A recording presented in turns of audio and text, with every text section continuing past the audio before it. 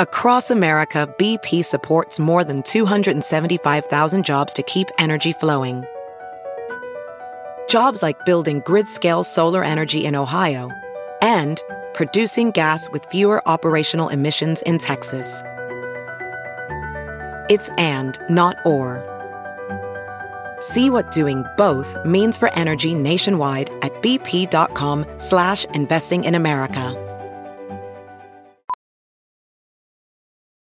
As a professional welder, Shayna Ford uses Forge FX to practice over and over, which helps her improve her skills. The more muscle memory that you have, the smoother your weld is. Learn more at meta.com/metaverse impact.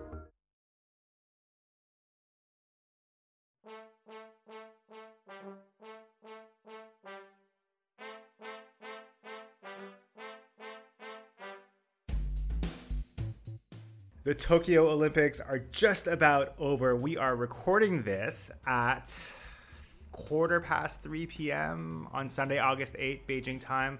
So still a couple of medals to be handed out, but those aren't going to change China's totals. Those aren't going to change the U.S. totals, I don't think. So let's set the stage, Mark. Where were we coming into the last day of the Olympics? Well, before we start, I think as soon as we've done this, I think I'm going to take a long lie down in a cold, dark room. It's been... I mean, the Olympics is always intense, put it that way. I mean, I've worked as a journalist at 3, and it's just absolutely nonstop. This was kind of more of an outside, fan observer. But there's just so much going on, and I love it. But it is... Yeah, before we get into it, how many hours of your day we're spent watching TV? I don't know. Well, you try and multitask. Try is the word there. I mean, the last few days in particular, though, with the battle at the top between the US and China has just been incredible. I mean, China jumped into a big lead, as we knew they would, because as we discussed before, the schedule is front-loaded with sports that China does well at, and then you've got track and field and other things that the US dominates towards the back end of the Olympics. But China got a big lead, and about 4 days ago, for the first time, I really thought that China might be able to hold on. And, there's various reasons for that. We can get into it as we go on in the show. But then China was holding on, and the US wasn't coming back as strongly. And then yesterday, so on Saturday, the US won 5 golds, which is a solid return. China only got 2. So the gap coming into the final day was 2 golds. China was leading 38-36, but it only needed a tie to win because it was always going to win on the second place finishes, which is silver medals at the top of the table. Now, there were a number of chances for the US, but none of them were certain. US basketball was probably as good as they were going to get. They did win that. Women's volleyball, you might think, the US, pretty good, they're going to win that. But actually, they've never won Olympic gold, and Brazil, their opponents, won in both 2008 and 2012. So the Brazilians would definitely have fancied their chances in that.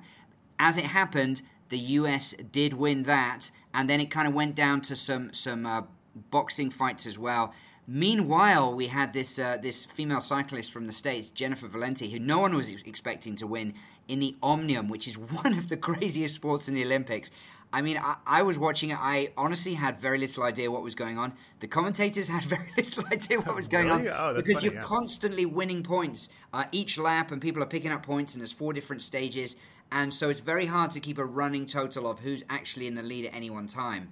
But the Japanese contender crashed out late on, so Valenti won gold, and no one was expecting that.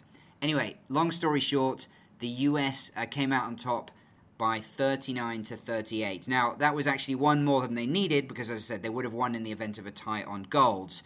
But it went right down to the wire. Incredibly exciting.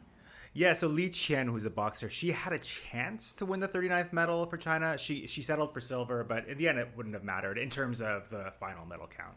That's right. There were 3 boxers, actually. 2 Americans in gold medal fights, but they were massive underdogs. Li Qian actually had a pretty decent chance, but none of those 3 boxers, either from the US or from China, were able to get gold. So it didn't affect the total count. But Haig, I found it really interesting, the fact that the one gold, the gold medal that actually gave the overall medals tally to the Americans was women's volleyball.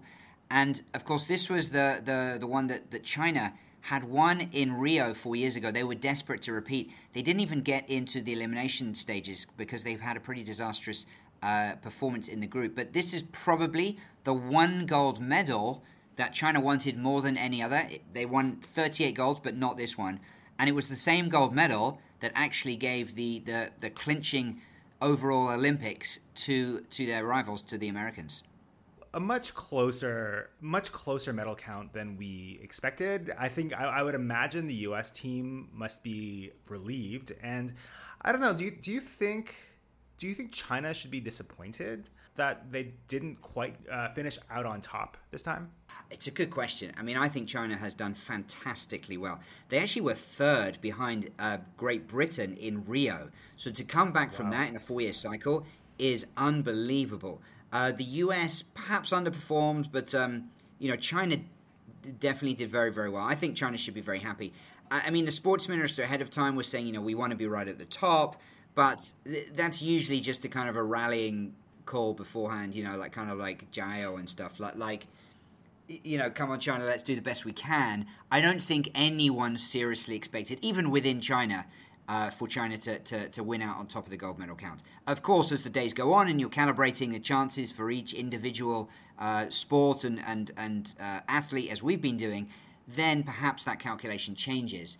But I think one of the big reasons was COVID, and that just provided, it just caused a lot of uncertainty in terms of who were the dominant athletes in these sports coming into Tokyo. No one really knew. The Chinese in many sports, in fact, hadn't competed in many international competitions.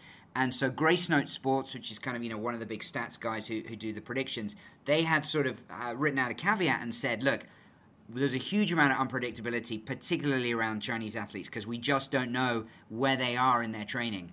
And that was the case in qualifying. We didn't know how some of the swimmers who were going to qualify, and so on. So that's one of the reasons I think why it's turned into such an exciting but unpredictable battle. Mark, last week we talked about Su Bingtian. Last week he came in 6th place in the 100-meter finals. What's happened with him this week? Well, he's been given the honor of carrying the flag at the closing ceremony this evening, and that's a huge honor, bearing in mind that China has got 38 golds and he didn't even win a medal. That's pretty significant, and that shows you quite how much his performance has been celebrated in China.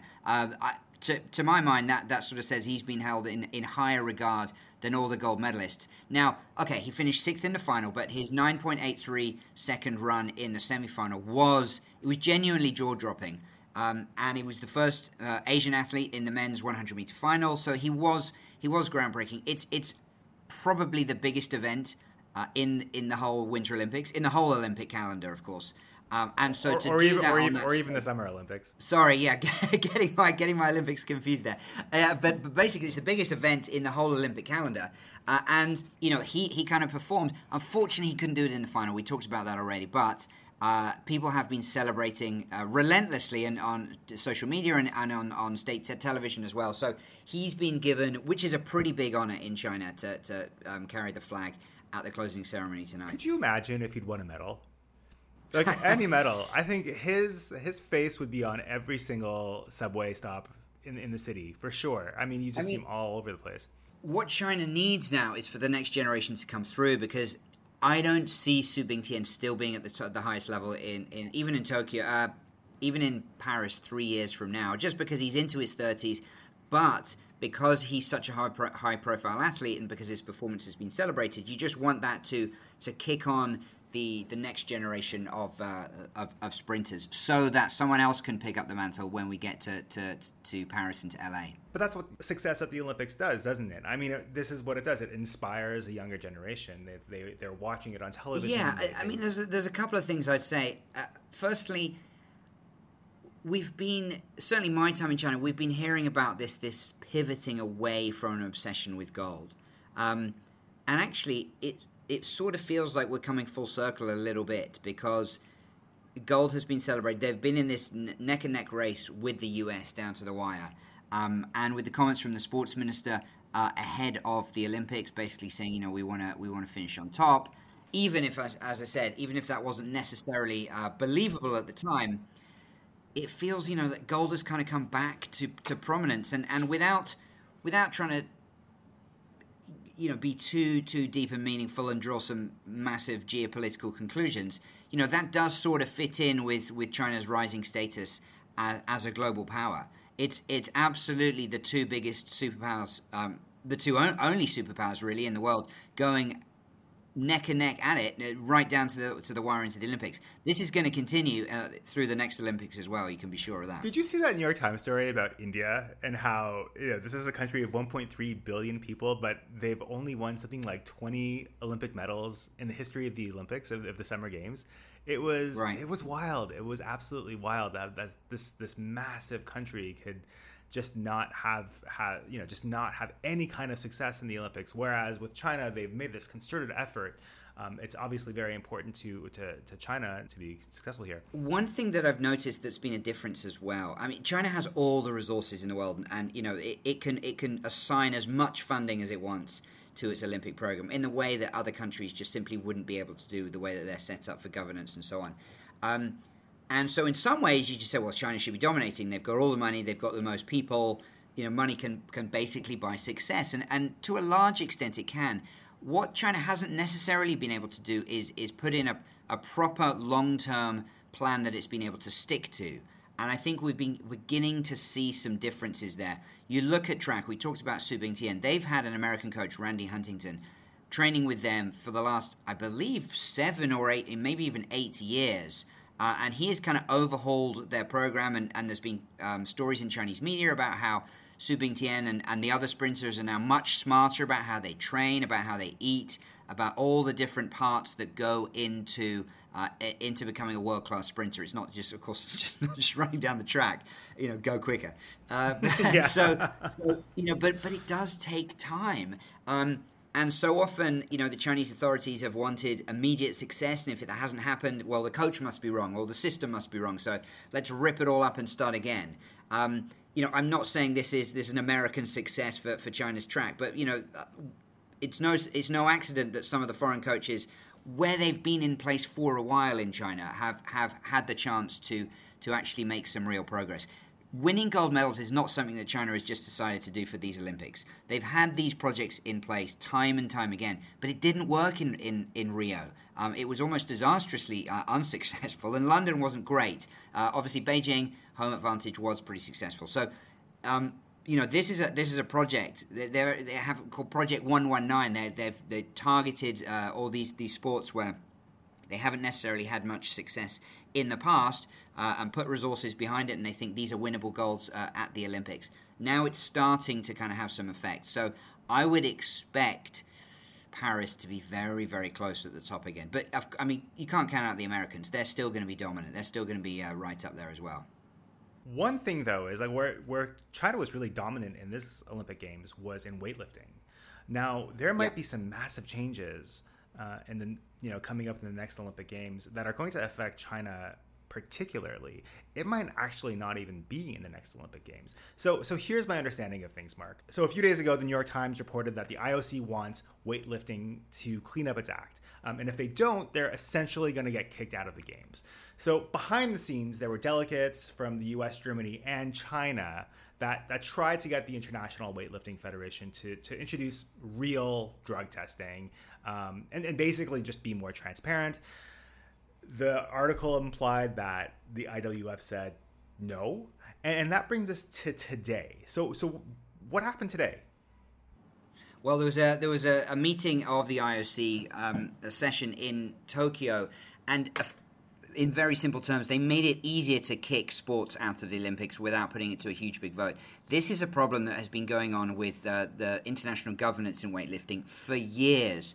They've constantly been telling them to clean up their act, or they'll kick them out. And of course, the IWF, the International Weightlifting Federation, basically just wasn't taking it seriously. And so this now looks like they're going to take it seriously now. It's either their very final chance, or they've already passed their final chance. But yeah, as you said, China was one of the countries trying to push them to clean it up. But China's going to be the one who is absolutely devastated should weightlifting be removed, because they won 7 of the 10 gold medals in the sport. They only had athletes entered in 8 of the 10 categories, and they won 7 golds and 1 silver medal. I mean, athletes were talking about, if there's a Chinese entered in weightlifting, like the rest of us are going for silver. That's how dominant China has been. They've always been pretty good, but they took it to the next level in Tokyo.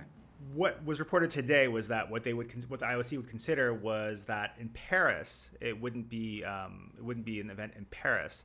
It might be reinstituted at the following games in Brisbane, I guess. LA's 28, LA. And then Brisbane is 32. You know, I'm a little confused because we have Brisbane and 32, but we don't have a venue set for 2030 yet, do we? For the Winter Games. Correct. That's the Winter Games. Yeah. The whole bidding cycle has changed quite a lot in over the last few years. There's a certain amount of give and take in terms of sports. You know, some sports come into the Olympics, some sports get kicked out. So there's always a bit of a process going on, and constant lobbying from the international federations, of course, as well. Because if your sport is not in the Olympics, the lack of visibility there is pretty drastic for the sport. Baseball and softball were introduced in this games, but I don't think they'll be at the next ones. Karate was in the Olympics this year. I don't think they're going to be in the next ones either. So there's always a little bit of playing to the host crowd as well. I mean, we had baseball in 2008 in Beijing, and then it went out again, and then came back for this, and that was one of the big ones yesterday because it was US against Japan, and of course it was a big hope for the US in that final medal tally, but they weren't able to get it. Didn't even score a run, in fact. And it was probably one of the, you know, baseball is such a popular sport in Japan. They go so crazy for it, and of course to have no fans to see the Japan men's team beat the US on home soil in the Olympics, it was tough. But you know, other than that, I think the Olympics has been fantastic. It really has been, but it has been tough to watch, particularly some of those Japanese performances in front of empty stands. Tokyo Olympics are over. Beijing is in 6 months. We've talked about this a lot. There was a new poll today from Axios. Trouble ahead for the Beijing Olympics. Now, they did a poll, and they found that nearly half of Americans say China shouldn't be allowed to host the Winter Games in 2022 because of its record on human rights abuses. Does it matter, Mark? Well, the next section in the poll is why it matters, and I would just scrap that entire paragraph and say it doesn't matter at all, because what Americans think, frankly, is not really going to affect what actually happens. The Winter Olympics are happening no matter what in Beijing. You know, in less than 6 months from now. I think it's incredibly unlikely that there will be athletic boycotts. In other words, that countries don't send their athletes. Yes, there's going to be a huge amount of noise, and that's going to increase basically from tomorrow. As soon as the Olympic torch of Tokyo is extinguished, you know, people are going to start talking again, as they have been already this year, about all the issues and putting pressure on the sponsors and on the countries and so on when it comes to the Beijing Games for next year. I guess how it is important is just in terms of the sentiment around the world and how geopolitics is kind of affecting everything, really. So it's significant that sentiment is growing in that direction. But things change. You know, we saw with polls ahead of Tokyo, did the Japanese want the games or not? It seemed there was a huge amount of local opposition to the games in Japan. I'd be very interested to see how the Japanese people received it now that we finished, whether they think it was a success or whether they just can't wait to see the back of them. And whether we can learn from what happened in Japan. And I mean, I think it won't be clear for another few weeks or even months. This is kind of the way I see things from a COVID perspective. I think Beijing and everyone else, the Beijing Organizing Committee, had no idea how things were going to go in Tokyo. Really, none of us did.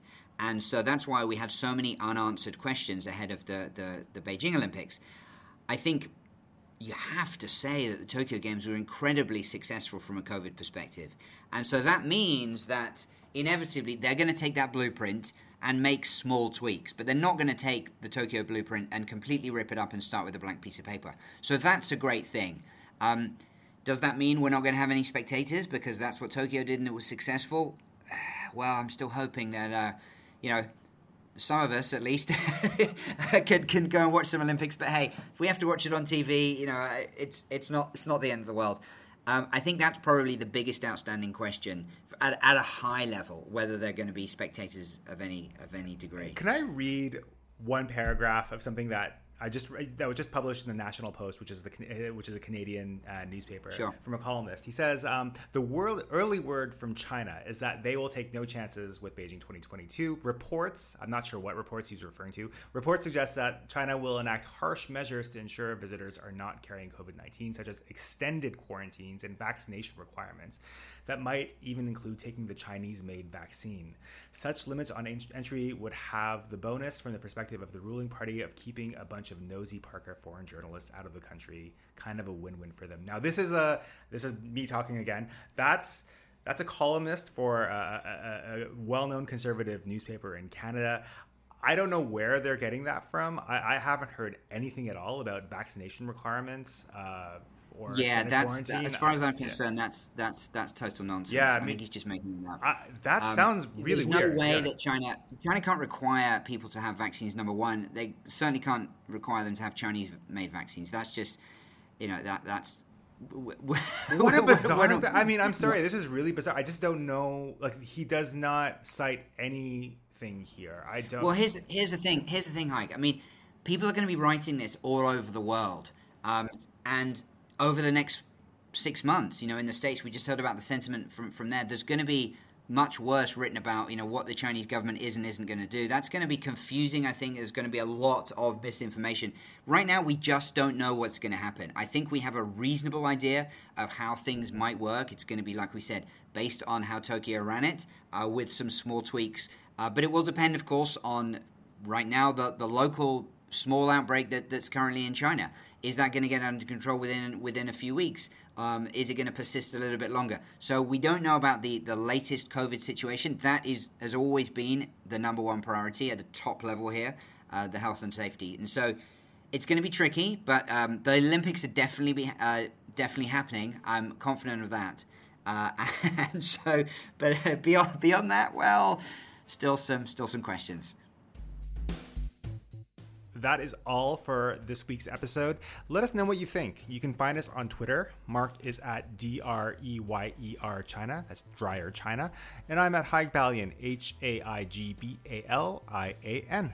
We'll be back very soon with more China Sports Insider podcast.